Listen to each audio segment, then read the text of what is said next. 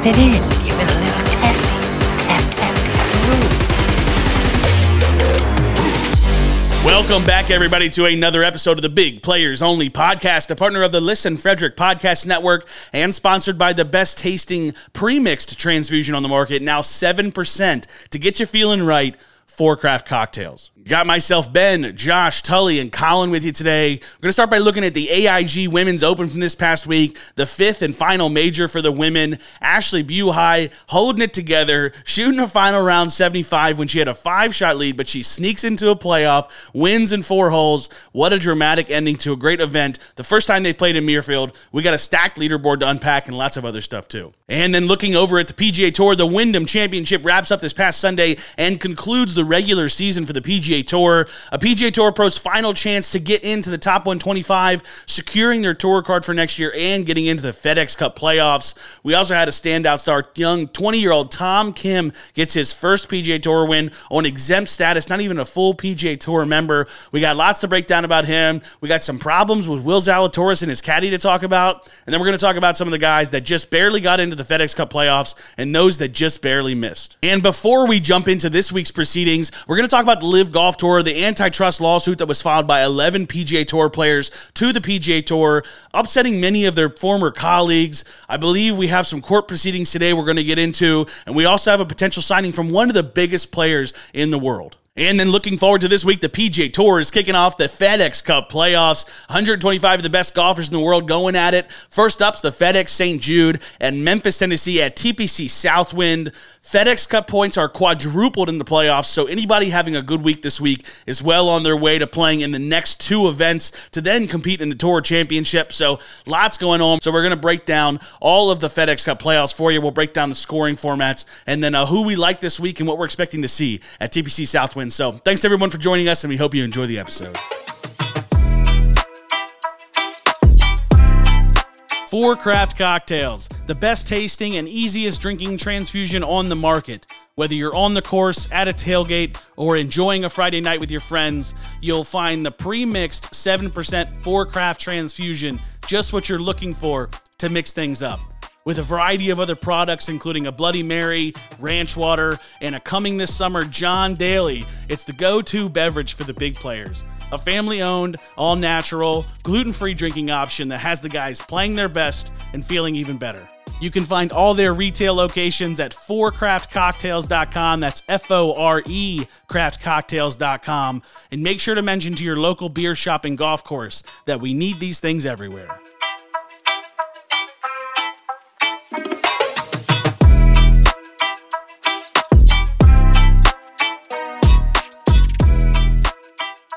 All right, the women wrap up their 5th major of the season. Ashley Buhai, a South African that had never really, contended in a major. I saw she came top 10 in 2020 in the Women's Open. She takes home the title. She beats our PGA champion from this year, In-Ji Chun, in a 4-hole playoff. It was a lot of fun to watch. This is the first time that the women are at Muirfield. It wasn't until 3 years ago that Muirfield was even allowing women members. I think something that's probably pretty upsetting. It upsets me. When we think about it, Augusta's like our more recent example of that. I think it was 2012 when they allowed women to become members. It was Condoleezza Rice. It was a big storyline. But, man, what do we have to do in the world of golf to get women to be members of these courses? I mean, 2019 and just allowing members seems crazy. It's kind of crazy that the last time we kind of heard about Muirfield, last time it was on the map, was when Phil won the Open Championship there. And to think at that point, women were not allowed to be members at that point. It's kind of nuts. Yeah, and also in the same vein, let's put Augusta National on notice here. I think that's really the only course left that the LPGA, the best women in the world, are not able to play on. Sure, they have the Women's Am event where they play one day there, but let's see a Women's Masters next year, the year after. I think that would be incredible. All right, at that point, how many majors then do the women technically have? It's like 12 majors for them. Well, yeah, I guess you'd have to repurpose the Chevron or something. Dash the Evian. That's not even technically a major anyway. Or I guess it's technically a major, I like the Chevron. Not in function. I like the Evian. I like when they go and play a different course because it's always like British golf or American golf, but then the Evian brings in French golf. I think take the Chevron one year, play it at Augusta. That would be really cool. So let's look at this top 5. Ashley Buhai wins. For most of you, I'm not too familiar with Ashley. She's a 33-year-old from South Africa. She's famous famously won like 3 South African Opens in a row. First person to do it in like 100 years. So she's been around. She's a really talented player.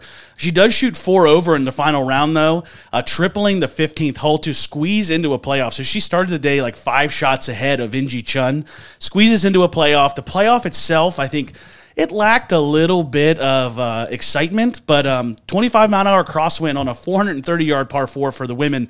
I mean, they're hitting driver 5-wood, driver hybrid into this hole every time. So over 4 holes, I think Ashley was probably 2 over, and then Inji finished 3 over. But windy conditions. Let's just go through the rest of this top 5. Like we said, when we went to Congressional and watched the PGA Championship for the women, the KPMG, Inji Chun won there after Lexi's kind of infamous collapse. Inji comes in second, lost in a playoff, but played some really inspiring golf. Third place was Hinaka Shibuno, someone that I think 6 months ago I didn't know that well, but now that I've started to watch her, like she's becoming quickly one of my favorite golfers on the LPGA Tour. You got to watch her swing. It's like DJ. She really lays the club off really pretty. Beautiful swing. Leanna Maguire also in the top 5. It's good to see Leanna back. A little bit of an up and down season for her. She had a win early on in February. She lost to Jennifer Kupcho at the Meijer, but she also had 5 missed cuts in the past 10 weeks. So a little bit of up and down performance from Leanna, but good to see her back. Dubb, I saw you had some comments about Minjee. Talk about a hell of a year from Minjee. She gets another top 5 and another major after winning the Women's U.S. Open earlier this year.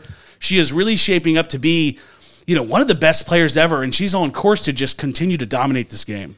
Yeah, she's the best woman in the world right now, female golfer-wise. The 26-year-old from Australia is having an unbelievable year. She's number 1 in the race to the CME, which is the season-long women's competition. I think she's number 2 right now in the world, still behind Jin Young Ko, but she's definitely knocking on the door with how well she's played.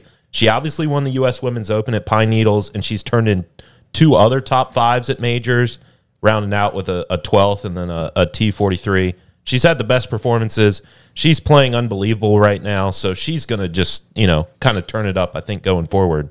I mean, she sneaks into second or third at the KPMG that we went to, and, Inji makes like a really great par on 18 to only beat Minjee by 1. I mean, she could have easily finished the season with 2 or 3 majors, so a hell of a year from her. Yeah, it's interesting, if we're going to go back to Augusta National, it's interesting to look back. Her experience caddying for her brother, Minwoo, at the par 3 competition has sparked this unbelievable run that she's gone on this year. So clearly some magical powers exist at the grounds of Augusta. Yeah, and the only player this week at a fairly difficult Muirfield to have 4 rounds under par. Like, really impressive stuff. You look at a woman like Jin Young Ko. You're right. She can certainly light the world on fire, but I'd say over the past 6 months, we've seen a couple rounds out of Jin Young that are just kind of like, they're kind of mediocre. They don't really, get you too excited. But I'm telling you, Minjee is playing some of the most consistent elite golf I've seen from man or woman over the past 10, 20 years. I mean, it's really exciting. Let's give credit to Inji Chun, too. I mean, she won the KPMG. She almost wins her second major this year. I mean, this is honestly the first year I've really started actually getting into and watching the LPGA, but I've just been so impressed with her. She almost pulled off the Scotty Scheffler treatment this year, pulling off 2 majors.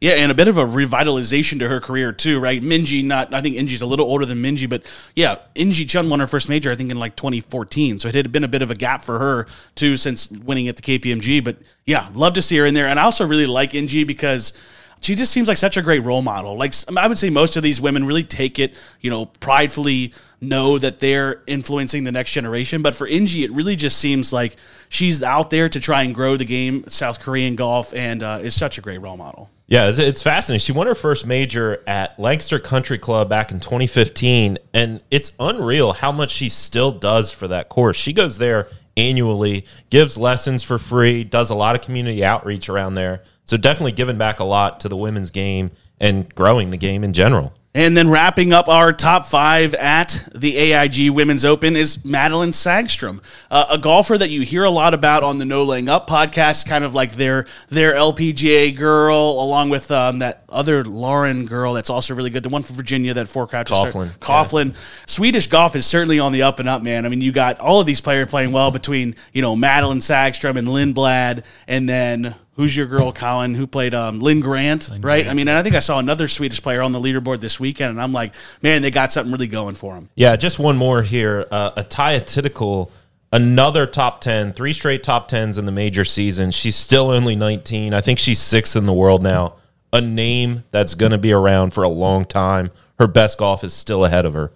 Yeah, another one of those players, you're right, that's like consistent, but then like Lydia when she was young, like when they get in trouble, man, they can really get out of it, right? I think that, remember we commented so much about the coverage of the U.S. Open talking about Jin Young Ko and how she's not that great at getting out of trouble when she's in it because she's not there very often. But you see some of these players rising the ranks like Minjee. I mean, Nellie's good at it, Lydia's good at it, and so is Ataya. When they get in trouble, it's like they kick it into an extra gear and hit some, like Jordan Spieth kind of shots, So a great week at the AIG Women's Open. We'll turn it over to the Wyndham Championship from this past week on the PGA Tour. The final regular season event, like we said, the last chance to get into the playoffs to secure your PGA Tour card for the upcoming year.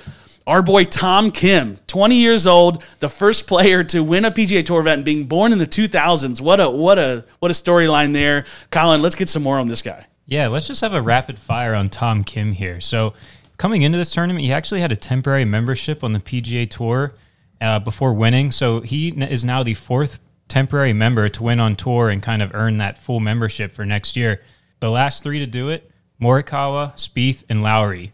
Combined 6 majors between them, and then they've all won the Open Championship. So that's really good company for our boy. That's Tom elite here. company. That's Elite. awesome. He's nicknamed Tom. That's not his real name. Ju Hyung Kim. Ju Hyung Kim. Yes, his nickname is Tom. Anyone want to guess where that came from? He's a big Thomas the Tank Engine guy. Exactly. That's actually Not bashful true. about it either, man. Yeah. Like, in his early 20s, he's like, I'm a big Thomas Tank Engine fan. Yeah. So he wasn't even listed in the projections for the FedEx Cup Championship here.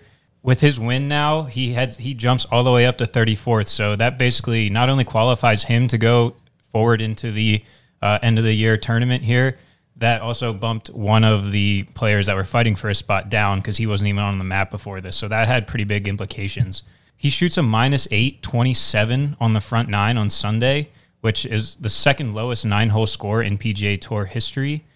Corey Pavin somehow shot a 26 back in the 2006 U.S. Bank Championship. That's an unbelievable score for 9 holes. He actually started the tournament with a quadruple bogey 8 on the first hole. Been there. He's only the 3rd player in the ShotLink era to card a quadruple bogey or worse on the first hole and go on to shoot under par for that round. And he not only went on to shoot, I think it was 4 under for that first round, he went on to win the whole damn thing. So really impressive stuff from Tom. He made 301 feet of putts in the first 2 rounds, which is also a record like at this course since the Wyndham has come here. So just all in all, an unbelievable weekend for Tom Kim. Really puts him on the map moving forward here. Yeah, I mean, the mental fortitude to start your temporary membership thing, your round there with a quadruple bogey and then just come out and win the whole thing is phenomenal. I saw he opened the tournament at plus 2,900, and then after that jumped to plus 12,000 on the odds, to live bet him. Yeah, I think with us, if we start with a quad, we're either just walking off or we're just giving up on the round. And it becomes a drinking day. Yeah, hitting the drinks a little too hard from that point forward. Well, I remember this came up earlier in the year, Tully, when we were talking about how you were having good starts and just not quite getting it finished to finish up the round. And I love that. This is the Tour Pros mentality is just every shot and every hole is its own instance. Just because you hit one bad drive doesn't mean you're hitting the ball bad.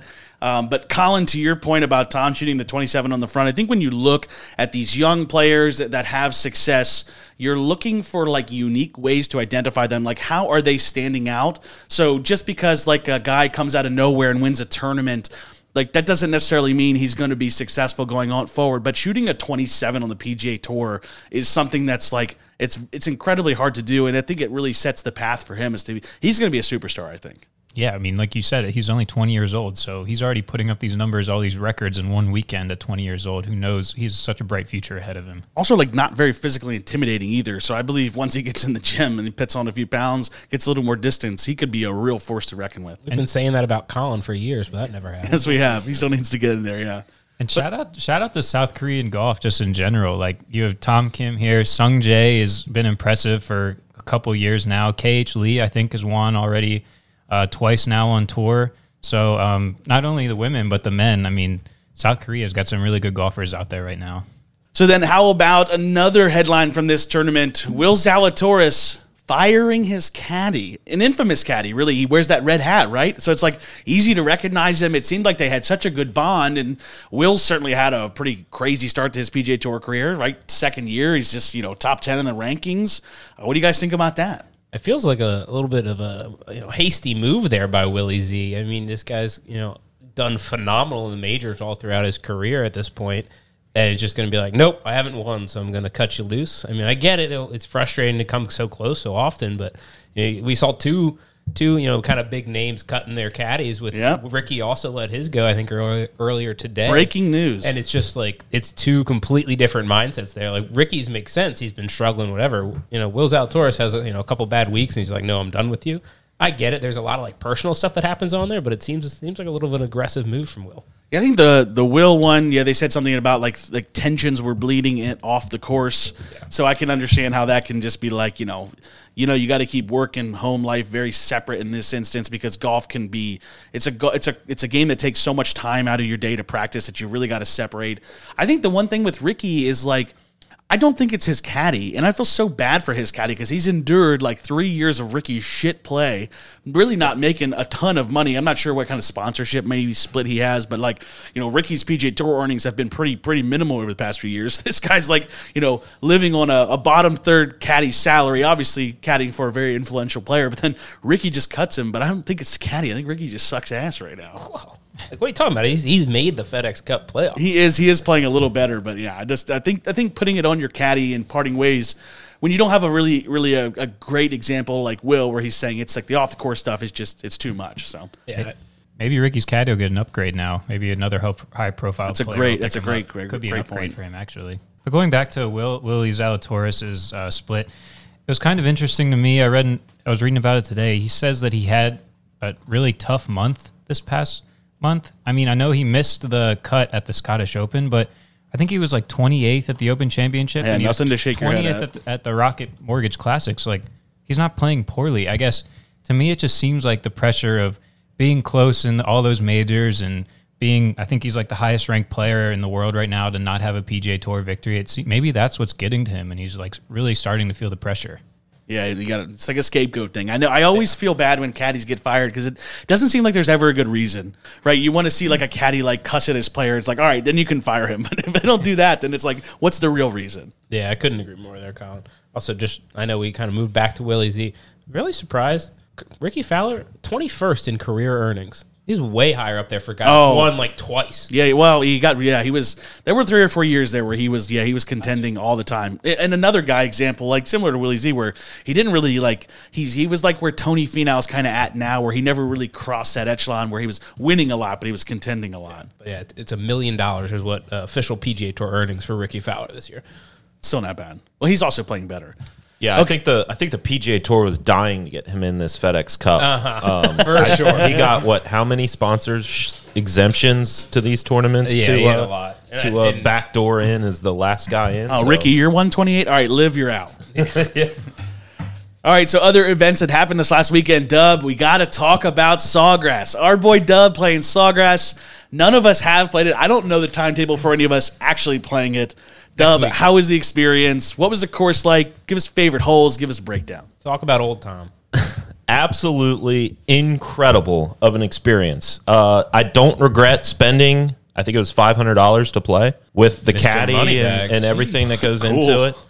And before I even got there, my flight got canceled going down to Florida, and I was supposed to be playing the next morning. So there was a couple hours where I was convinced I was going to have to pay the greens fee and not actually get to play. Flew in somewhere else, had someone drive 3 hours, pick me up, got to where I was staying at 3 a.m. Didn't sleep at night, was a little kid before Christmas the night before, couldn't sleep, got up, went there. All I can say, it was such an incredible experience, anywhere you went. I was kind of expecting it to be a bit pretentious. It's the players, it's the TPC Sawgrass, the gem of the TPC crown. But everybody who worked there, which it seemed like there were 5,000 people working there that day, they went out of their way to make sure you had a good time. We didn't spend too much time in the clubhouse, but it was really cool to walk around. It's pretty much like a museum for the players. Tournament itself, you see all these pictures. I got my picture with Cam Smith, which big name for headless Cam Smith later. And I think each person, their most iconic shot of the tournament, like the TPC keeps their club, and that's in like a display. So a really cool experience. One of my first times having a caddy out there. So got to give a shout out to my boy Tom. He played some professional golf, but he was out there, spotting down our drives, giving us the reads on the putts. He was telling us some cool stories, and every hole we were on, he'd be like, this is the shot where John Rahm went for the green in 2 and came up short in the water. So it was really cool to kind of live through those experiences with him. And he even thanked us after the round. He's like, I'm so used to caddying for guys coming out here and shooting 130 who have never played golf before. They just have so much money that they're out here playing. So it's kind of cool to play with people who were, at least halfway decent at hitting the ball. So what did you shoot? If you had to add it up. I shot a very legitimate 38 on the front 9. I was hitting the ball really well. After that breakfast ball on 1, though. Yes, exactly. I made a nice birdie on 9 to round out the front.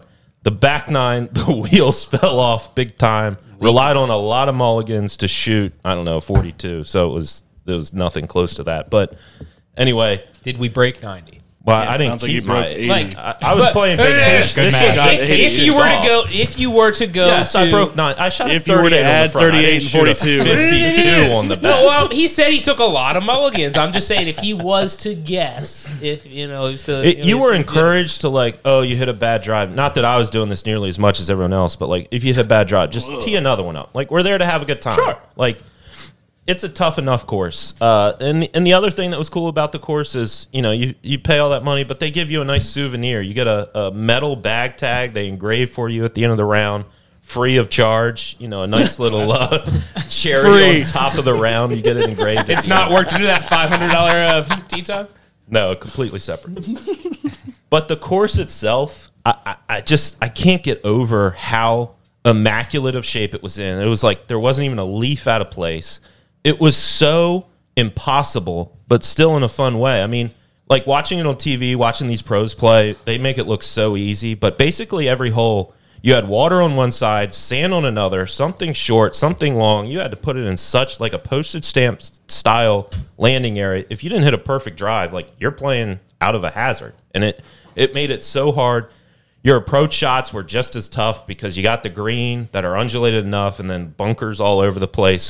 So I really was able to appreciate the architecture that went into this, which, normally you play courses and you don't really think of that kind of stuff. But it was just God, every shot you're hitting, I have nowhere to miss. I have to hit a perfect shot or else I'm, having to get up and down from a pot bunker or something like that. So it was so challenging, but in a fun kind of way that made it, definitely a real positive experience. And I think the biggest thing that really blew me away were the greens. So they're the Bermuda grass, and they had an unbelievable amount of grain. You would look at every single green, and it would be one side's white looking, and the other side's dark green. And the caddy who was reading putts for us, he'd be like, this putt breaks about, a foot right, but because the grain's going the other way, it's barely going to break at all. And so to wrap your head around the fact that, yeah, it looks like it's going to break, but it's not because of the grain. I mean, it's just how do these pros come to courses like this and just believe those reads and deal with that kind of thing? So, I mean, I think it was natural. I think the longest putt I made was about 4 feet. You'd think I get lucky with a couple other ones, but the putting was not on track this weekend for sure. Something I got to definitely go back to. And then obviously you can't talk about Sawgrass without the 17th hole, the iconic island green. So it was about the 11th hole, I believe, if I remember correctly. I started to get nervous thinking about it to the 17th. And I think that hole played 140, something like that. Every shot I had in that general area, I'm like, okay, this is going to be the shot that I have to hit on 17. I got to do it right. So, every shot you hit leading up to that, you're kind of thinking about it as you're walking up there. But you walk up there, it's hard to, picture what it's like during the players because there's all those grandstands around. But it was so, picturesque with the tree on the right. And it was so difficult to try and hit a shot because your hands are shaking because it's like, I'm paying all this money and this is like what this round boils down to. Like, can I hit the green here? So paying all this money to lose a $5 golf ball in the water. I hit 2 shots. The wind was blowing pretty hard. So my first one, I gusted to the back of the green and 3 putted for a bogey. And the other one, I bladed over the green and the water. So I was on like the back hill. So watch out, spectators. And it was pretty cool because they were encouraging you to, like, take it in, take pictures, take videos, hit another ball like here because, again, that's why everybody pays all that money to come here. So it was, nothing like what I expected. I was, expecting to be rushed around, like, don't soak it in, don't take your time, like, keep it moving, come on. But, all in all, definitely well worth the time and effort to get down there. It was a hefty price tag, but the memories will last a lifetime. It was a great round of golf, a lot of fun, and every time I watch the players now, I can relate to every hole and be like, that hole was so much harder in person than it looks on TV. I mean, that's like what we were experiencing when we played Pine Needles and watched the Women's U.S. Open, and that's priceless. I know $500 is a steep price for a round, but it's a once-in-a-lifetime opportunity, and you're right. Like, you're going to know, like, it's like a math equation. Once you factor in double breaks with grain, and you think about how Cam Smith, the way he putted there to win that event this year, unbelievable stuff from him. Also wanted to ask, so how was the finishing stretch? So 16, the par 5, and then 18, too, with that big old lake on the left. How was that? Every hole was basically impossible. The wind was blowing hard. So 16, the par 5, I hit a drive into the Pine Needles. I think like on the left, kind of right on the line. So I had to hit a slice to get to the green. I think I had like 230 in. Probably hit the best shot I had all day. Started out over the water. Would have cut beautifully back to the green, but the wind was pushing so hard off the left. I think I bounced on the green, went in the water. So I like dropped. Good shot. Was able to make par. So I was happy with that. 17, of course, 3-putt bogey. 18. I think that's a tee shot that is underrated and it's intimidating. That tee shot, I think I hit 4 balls. I hit the first 3 in the water because you have to. The way 42. It's a hard dog leg. You have no idea what the right carry is. But essentially, the way the wind was blowing, you had to aim like way out of the way for the wind to kind of blow it back and not blow it in the water. So definitely a tough shot. I mean, obviously. And then, you still have a long way in, even if you hit a really good drive. You didn't just hit the 2-iron stinger like Tiger. Yeah. That's what I want to know. So you mentioned how tough it was. There's like basically hazards, so tight, all that kind of stuff. As someone who is typically a pretty strong driver of the ball, did you let that change, or you just kind of swinging away regardless? So I went there, and like the first hole, you had these weird carries. I'm like, I'm not here to lay up off the tee. Like, I'm hitting drivers. So I hit the first one. Not great. Hit another breakfast ball, drove it just short of the green. I was like, okay, I'm going to keep doing this. Well, then we get to several holes where it's like your landing area is so tight. It's like I have to hit 3-iron, which every time I hit 3-iron, I put it in a fairway bunker. And it's like, why am I could have hit driver and, been in the bunker, but 100 yards further or whatever. So the tactful play definitely did not pay off for me when I was playing there. Love it. So then other than TPC Sawgrass, you also got to play a couple other rounds too. You want to walk us through those? Yeah, so I think the one I want to talk about is the Little Sandy on the Omni Amelia Island Resort. It's a par 3 course, not quite as nice as the Cradle, but it's the same kind of vibe where it's, perfectly manicured, short. They have speakers going. You're encouraged to just relax and have a good time. And it's, one of those things, it's the second time I've played something like that, the Cradle and now this one. We need more of this. This is such a perfect way to get people into the game. My girlfriend Allie played. She didn't play every hole, but she was out there hitting it around. And so she was having a good time. I think she got frustrated, but yeah, it was her first time playing in a long time. Yeah, so playing golf nothing is else very to frustrating. expect there. I think my wife saw when you posted that video of Allie playing. She was like, I think I'm going to start playing golf. So maybe we can go in on a set of clubs for them or something. There we go. But it was such I played barefoot the entire way around.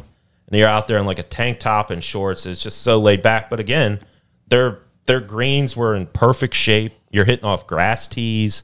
It was very challenging because the greens were all undulated. So it was a good time, but yet experience easy enough that someone who doesn't play much or hasn't played can make it enjoyable. So I think that's our business idea around here. We got to start like a nice Been par saying 3 that for course years. brewery kind of idea. So investors out there, possibly you.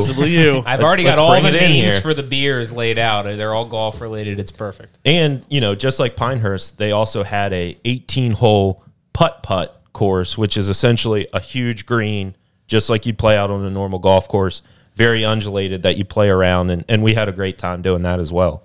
Worldwide, wide.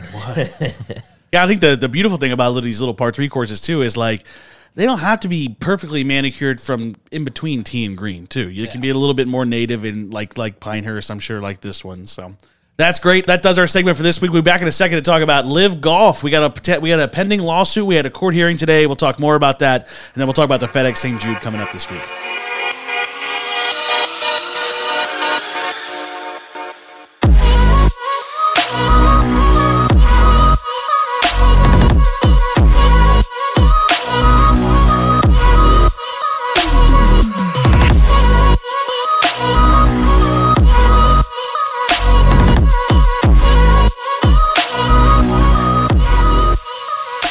All right, so 11 previous PGA Tour players that defected to Live filed an antitrust lawsuit against the PGA Tour. This was really interesting because this is not Live versus the PGA Tour. This is players against the PGA Tour and players that very fruitfully made a ton of money and enjoyed the PGA Tour for many years. So a really interesting world we're getting into now. 3 of those players requested temporary restraining orders to play into the playoffs because they had already kind of qualified. Matt Jones, Taylor Gooch, Hudson Swafford. 3 guys that, first of all, don't light the world on fire. I'm so happy Liv got them. But let's talk about some of the stuff that happened today. So the first initial court case happened today. Looks like the PGA Tour won. These players will not be allowed to play in the playoffs.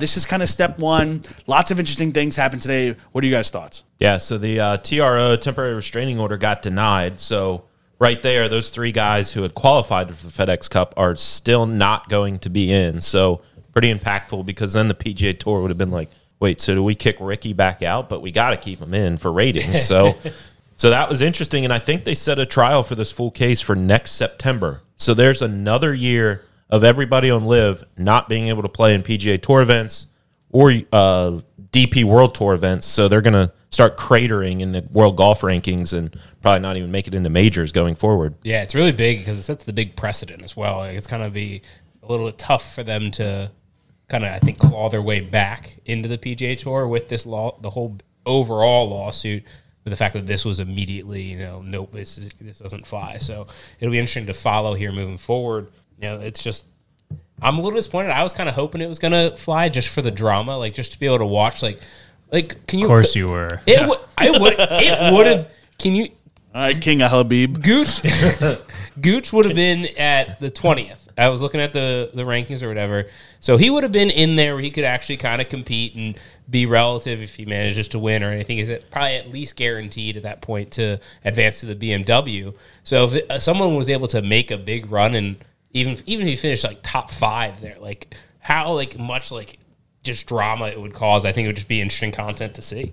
It's been interesting, though, watching some of these players play in the majors, and the fan reception hasn't been terrible. I know Phil got backed off when they were in Bedminster, but that was actually at a Live event. But I don't know. I wouldn't have minded these guys coming back. I think that the PGA Tour is proper in its stance.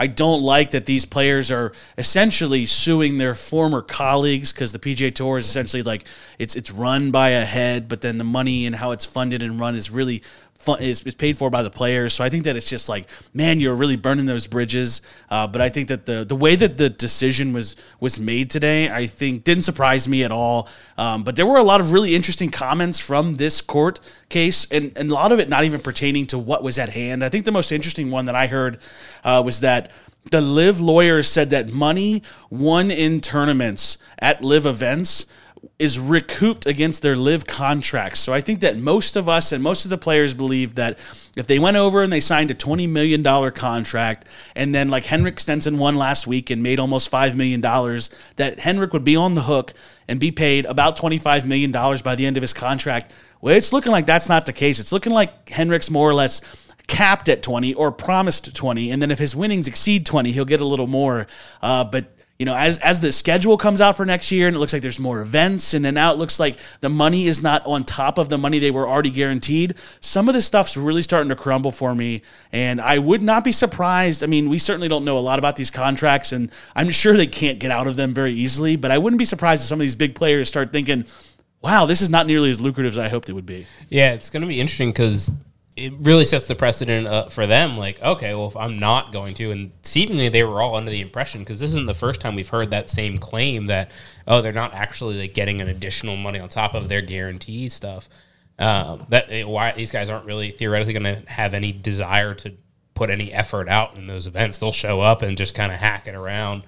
So it'll be interesting to kind of see how that develops if this is true, and this slip up maybe by the lawyer, kind of lives up to what he said. How that does for the actual play, and how that then will inevitably, I think, hurt the Live Tour overall. Yeah, we'll see if the lawyer or someone recants those statements. And I think from a viewer perspective, whether Bryson makes $200 million or $220 million because of his winnings, that's irrelevant to me. But I do think it's very important to the players. So we might, you're right, see the play quality, and kind of what I think is the inherent flaw with this whole thing is, right, the competitive nature of it seems so irrelevant because these guys are getting paid so much. Why win? And now it's even more reason why win. Now the money's not even on top of what you already promised. It's kind of crazy. Like, this to me just doesn't fit what makes golf great. Like, golf, watching the PGA Tour to me is great because these guys go out there and they're competing to earn money and to win tournaments. These live golfers are basically like any other sport, like in the NBA. Like, they're signing a contract, they're guaranteed money. Whether they go out and win or lose a championship, they're still getting paid that money. I mean, it's just completely new perspective on golf, watching a golf tournament to me. Yeah, and in that vein, like, another thing that came out in this trial today is the judge who's reviewed all of these contracts basically said these live contracts lock these players up in a way that the PGA Tour could never have imagined. They're extremely restrictive, which is something we kind of talked about, is like, we don't even know what it means that Dustin Johnson or Bryson sign these contracts. Like, they are going to be obligated to do a ridiculous amount of stuff for this live golf tour and the Saudi government and, whatever else comes with these contracts. But, there we are getting it in writing that, yeah, they are extremely restrictive. Yeah, I think one of the major reasons why this antitrust lawsuit came to light is that these players were complaining that the contracts they signed weren't nearly this restrictive, that they were saying that I have rights to play in the playoffs and I have rights to the future earnings on the PGA Tour. You can't just ban me.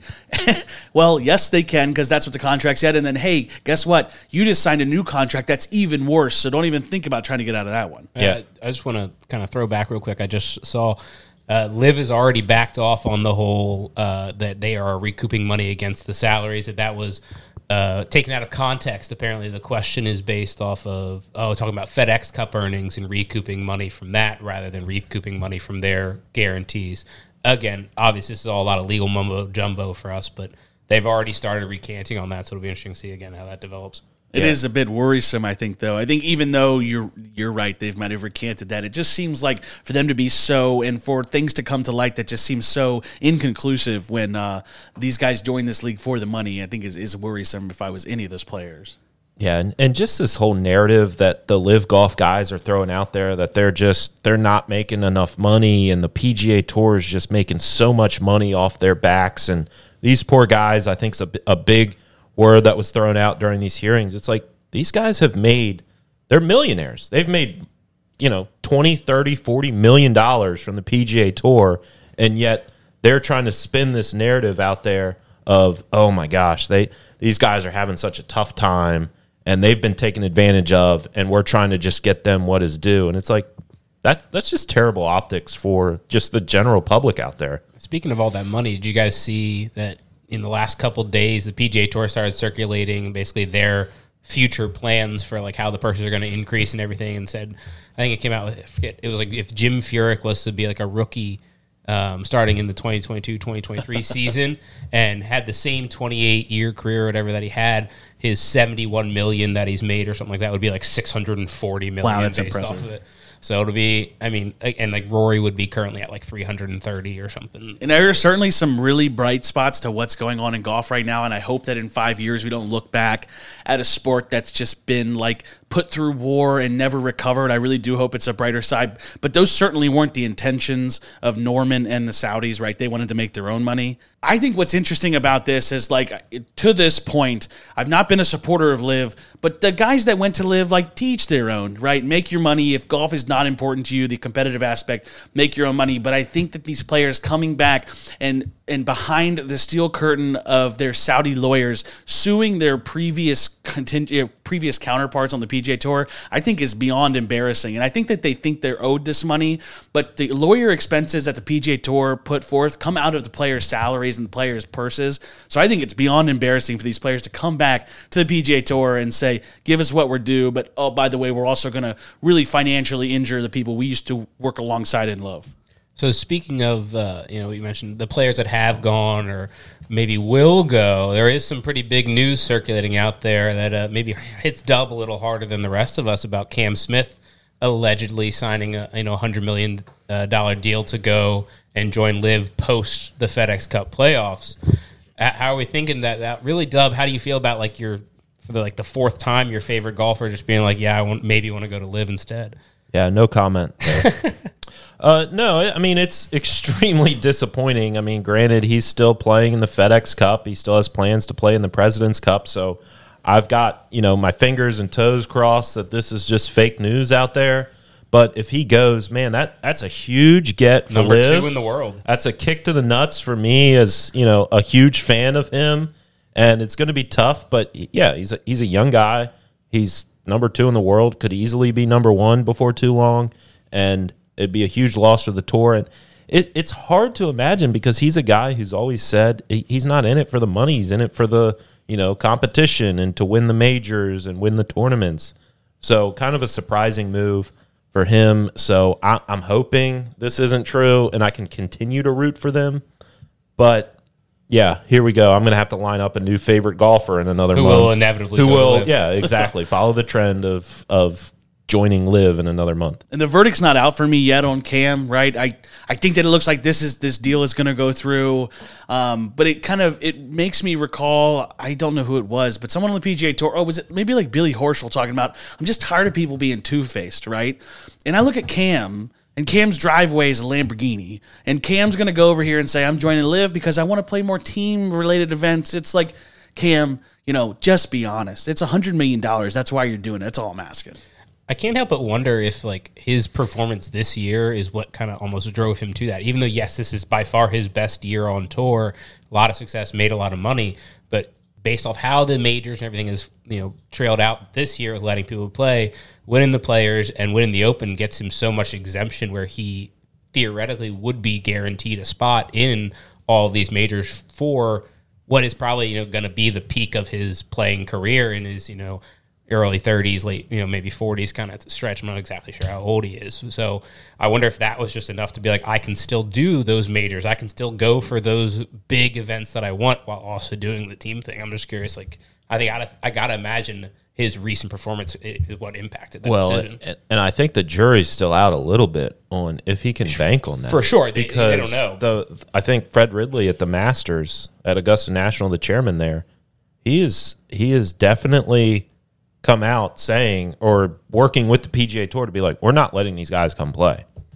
Yeah. So he has this exemption, but all these majors could easily just change their stance and say, if you're LIV, you're not playing in our major. Yeah, for sure. But like I said, I'm just wondering if there is none of that stuff's actually come out. Everyone's been on everything has blatantly been for this year. I'm just wondering does he know something else? Is the Open really not going to have the defending champion come back next year to play? They didn't invite Norman to the dinner, but I agree. Well, I agree. Norman, the head of it versus the guy that won it last year that in general is a very likable guy.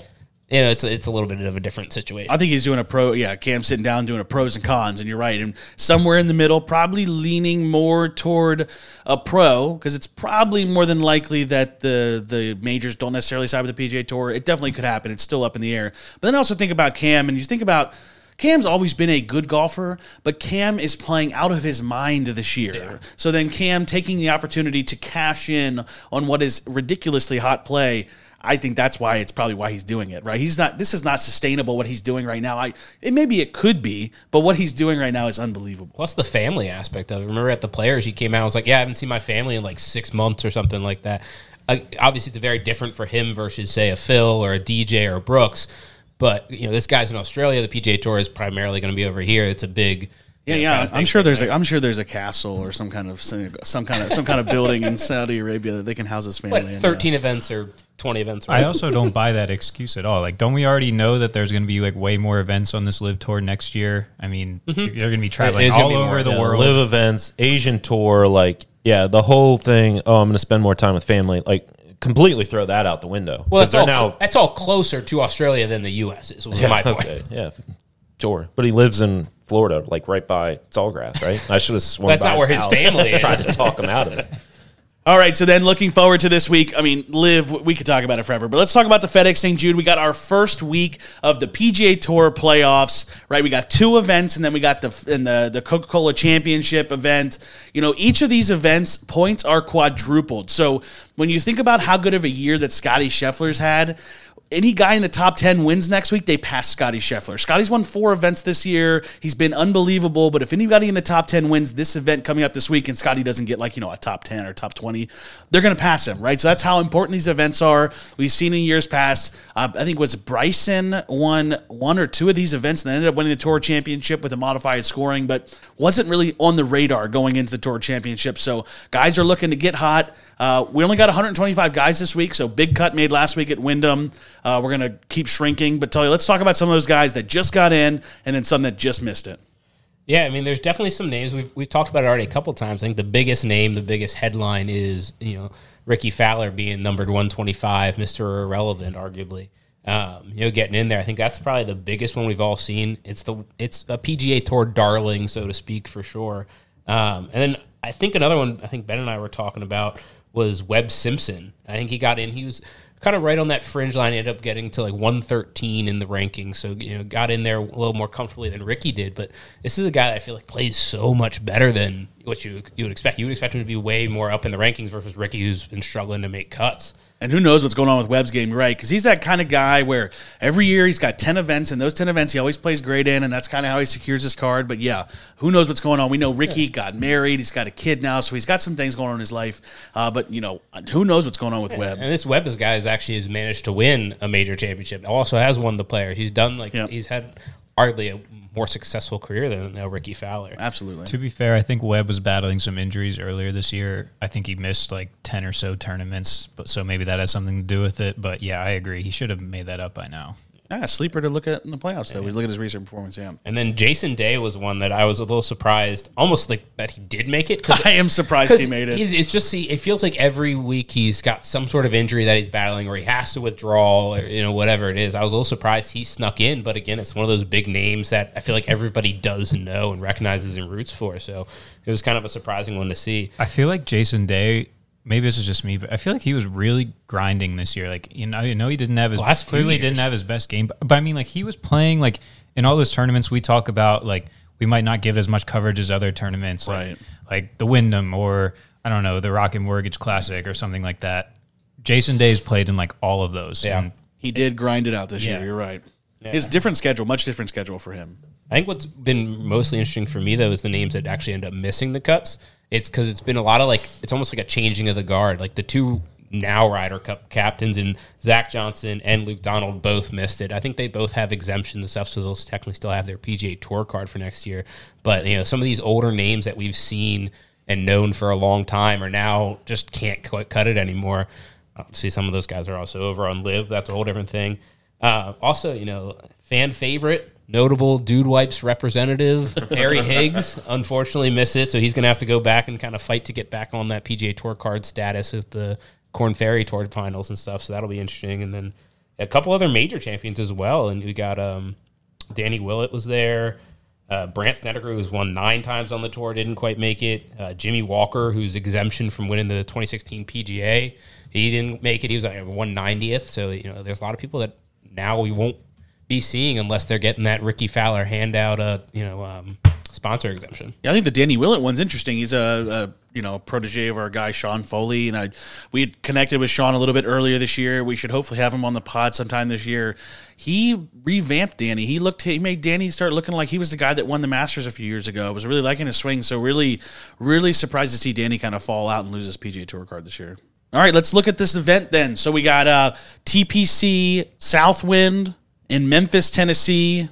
Any comments on the course, guys? And then any players you're looking for this week? Yeah, so TPC Southwind plays as a par 70, but it's a long par 70.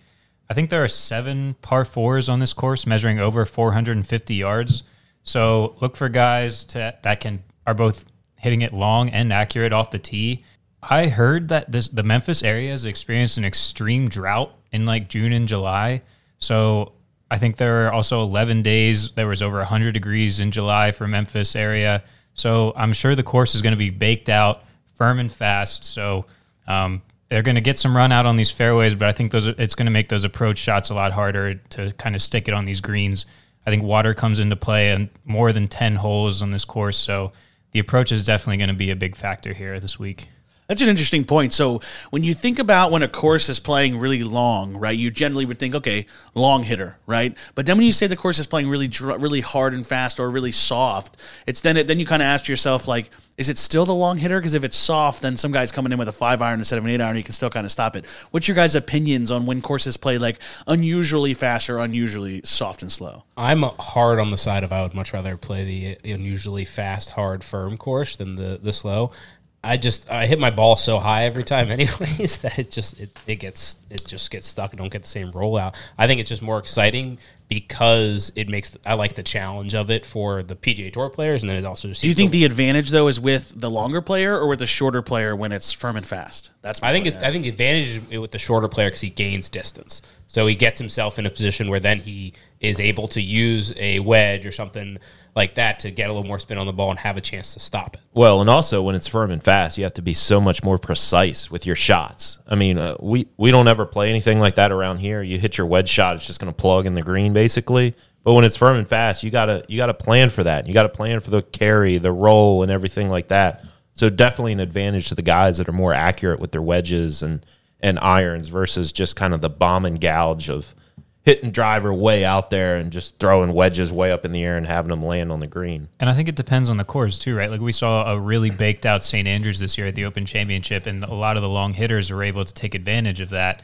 On a course like this, maybe where you have these 450 plus yard par 4s, it might even the playing field a little bit and play a little more into the shorter hitter's advantage. See, that's where I think, like, I look at St. Andrews as the perfect example. I'm more on the team of bomb and gouge does really well when it's firm and fast, because when I think of every PGA Tour player, I think of them all having a minimum excellent competency as short game players. So even if you're hitting the ball 40 yards because you're getting some crazy rollout in the fairways, but you're ending up in 3-inch rough, I would just take a tour pro from 50 yards short of the green out of the rough than 120 out of the fairway any day. Yeah, I mean, that was the whole Bryson approach, but I think this course is known for having a lot of water around it. So I think it kind of, because of that rollout, all that kind of stuff, it'll make it tough to play and see like what we saw at St. Andrews, where water's really not an issue at St. Andrews unless you've got a big old problem.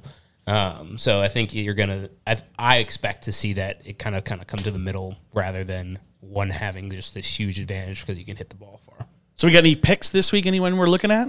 I'm really excited to watch the Scotty Cam battle. They're number 1 and 2 by far. Scotty's got a big advantage in the FedEx Cup standings right now. 1,100 points. 1,300 points. Yeah, something like that. And, it's the quadruple thing, but I would fully expect both of them to perform well. Both of them have, taken a break since I think really the Open. I don't think we've seen either of them in the fields. So they've, plenty of rest, ready to play. And both have played pretty well. I mean, last year at this course, it was a WGC event, but Cam finished tied for 5th. Scotty was tied for 14th and then tied for 15th in his previous outing there. So they've both played fairly well here to be competitive and kind of keep that race. I'm really just curious to see. I think it's a 2-pony race to see who wins the FedEx Cup overall. So I think that'll be interesting to watch. Yeah, this week I'm looking at Victor Hovland. Ken's not here to talk about him, but I'm gonna stick up for him here. He's had what I'd say is a very disappointing season. For being a quote unquote elite golfer, top 5-10 talents in the world. He's had You know, he had the top 5 at the Open Championship, but outside of that, he's had a pretty unremarkable season, and he's been here preparing. His coach is from the Memphis area. I think he's been quoted as saying TPC Southwind is one of his favorite courses. So he's going to be able to kind of let his approach game really kind of out of the bag here and kind of rely on that this week. And I'd love for him to start kind of making a turn and kind of prove the naysayers wrong as he starts turning a corner and start competing more. Well, I think, too, Victor Hovland, a disappointing year in results, but statistically still playing some really great golf. I think it's just really his short game and putting that's really starting to – it's almost digressed a little when we've known he hasn't really been great in those categories. But, you know, when it comes to those categories, I think that your short game can look a lot better if you're maybe not being so aggressive and shooting at the pins and short-siding yourself, right? So I think that Victor might not be that far off from playing some pretty inspiring golf. I mean, I was on the air saying that I didn't think he could contend at St. Andrews because it's a course that requires short game, but I think Vic really plotted his way around that golf course and made it so that his short game shots weren't nearly as difficult as it could be. Notable, he is inside the top 20 for the FedEx Cup standings, so it's definitely someone to watch. Like I said, one big win, he's going to get 2,000 points. Oh, he wins one, he's top 5, right? And then it's all kind of fair game. That being said, how do you guys feel about the whole let's talk that staggered start thing they do? So basically, how the FedEx Cup works, the first event's top 125. There's I think it's a top 65 in ties is the cut line, and then the BMW and then the Tour Championship are no cut. Yeah, so 70 and then 30. 70 and 30, respectively, just getting cut based off the aggregate standings, what they're getting out of these playoffs as well as where they stood through the regular season. But then in the Tour Championship, we'll assume at this point, say Scotty, he's going to be at 10. He's going to start round 1 at 10 under. And then whoever number 30 is, which at this point would be Luke List, would be even par. So, just how do you guys feel about that whole setup? I'm not a big fan of it personally. Well, I think when they brought it in, when they made the changes to go to this, I was fairly interested in it because I certainly think when you're watching the final round of the Tour Championship and then the guy that's in the lead really doesn't have a chance to actually win the entire thing, it feels like, what's this event really, really crowning? I don't think that the scoring and starting 10 under versus starting even is on paper very pretty, but I'd say over the past few years we really have crowned the best champions. Starting 2 strokes ahead, the first place player and the second place player, 10 under and 8 under, that 2 shots doesn't seem huge, but it really ends up being super influential coming down the final round. So I would say on paper, didn't love this, still don't love the way it looks, but it's really produced the best winners, I think. Well, I think this format really relieves us and the commentators of trying to do the math on every shot. Yeah. We're oh, this guy has this many points, so does he even have a chance to win? Now we can just say, all right, well, it's like watching any other golf tournament. Here's a score. He's got to get this. He's got to beat this score to win it. I definitely agree with that aspect of it. But I like the idea of basically going into this the finals. Say it was a 7-game series in the NBA that anyone who shows up can fully win this, and you're all starting from we're both at 0-0. No one has anything. I like that better, especially because they do already have the Comcast Business Tour top 10 for whoever played the best through the season's already getting a big pay bonus, and then it's just flat out best man wins that week, similar to other tournaments, but you still had to be top 30 on the year to even get into it. Yeah, I mean, I personally think this format is a dumpster fire because it's not worth watching outside of 4 guys. Yeah. So everybody else, they're just out there playing for a participation trophy. Give me the final event, 30 guys, winner take all, and just let's see what happens. Throw the points aside. This isn't F1 racing or whoever they stole this format from. Whoever plays the best golf in the finals, they win the prize. Yeah, at the end of the second event, they just crown the regular season playoff champion. And then the Tour Championship is just those 30 that made it. It's a $35 million prize purse, right? And then you're right, just winner take all. That would be interesting. Like you said, because the last few, they're not really relevant for the tournament, barring an unbelievable round compared to everybody else. And it's almost got a little bit of that live aspect where they're guaranteed a big paycheck because it is the Tour Championship. There's only 30 players and has a $15 million purse for the tournament itself.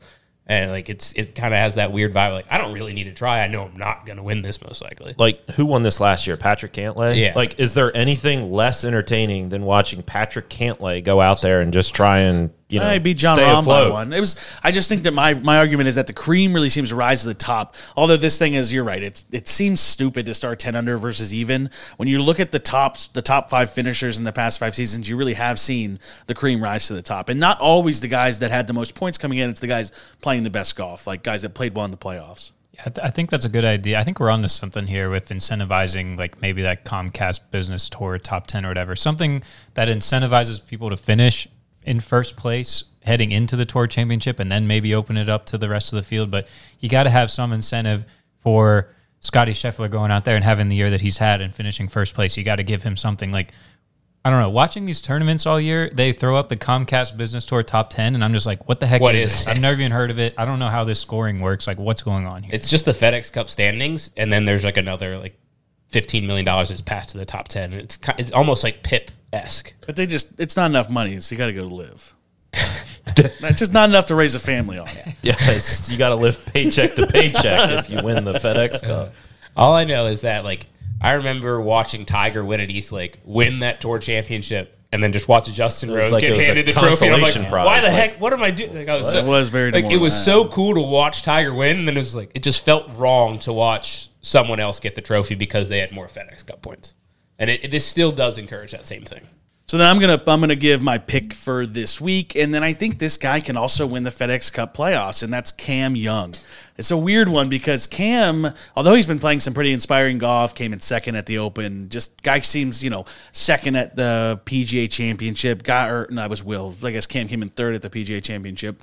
Guy is the only player in the top 10 without a win. And it just feels like the seal on this bottle is just, it's got to burst at some point, right? There's a pack of Mentos in this Coke bottle, and it's just going to blow. And Cam Young just has the perfect kind of game for this course like we talked about. I know there's a lot of water, but Cam, as far as he hits the golf ball, he reminds me a lot of like DJ, where he kind of takes the side of the course out of play and he plays a big high fade. I think he can succeed here. And then I really like Cam's creativity when you get to Eastlake. I think another thing about why we don't see a lot of come from behind victories is because Eastlake is just such a ridiculously hard course. So it's hard to go out there and shoot 61, 62, even if you're just doing everything right. So I like Cam to kind of take it all. And you mentioned DJ and the way he takes out side of the course. He's played this course so well. I think he has 2 wins here. He won in 2020 where he made it from like 150 yards on the 18th hole and just walked it off. So I do like that pick a lot. I know we always have to have one guy on this podcast zig when everyone's zag. We talked about Willie Zalatoris and this quote-unquote rough month he's had. He's now fired his caddy. I'm going to pick him this week. I think he's the best ball striker on tour right now. We talk about whether it benefits a short hitter or a long hitter to play on a firm course like this. Well, when you can drive it well off the tee and you have some of the best irons in the world, then you don't even need to worry about that. So give me Willie this week. On that same note, I'm going to go with Matt Fitzpatrick. We saw him play, a longer, harder course, the U.S. Open. So I think the Country Club, and I think that's going to be it's kind of hits the irons well, can do all the shots, doesn't really get himself in trouble, has some weird cross-handed chip, and I think he's got a real chance to be up there in the top 5. We're really missing some of our notoriety and some of our big players here in the FedEx Cup playoffs. Like, I'm not going to lie, it just doesn't feel as exciting when we don't have guys like DJ and Bryson and even Brooks and even like Patrick Reed to come and spoil everyone's fun. But I really like getting behind some of these new young guys, right? Like Zalatoris and Young, and these are the future of golf.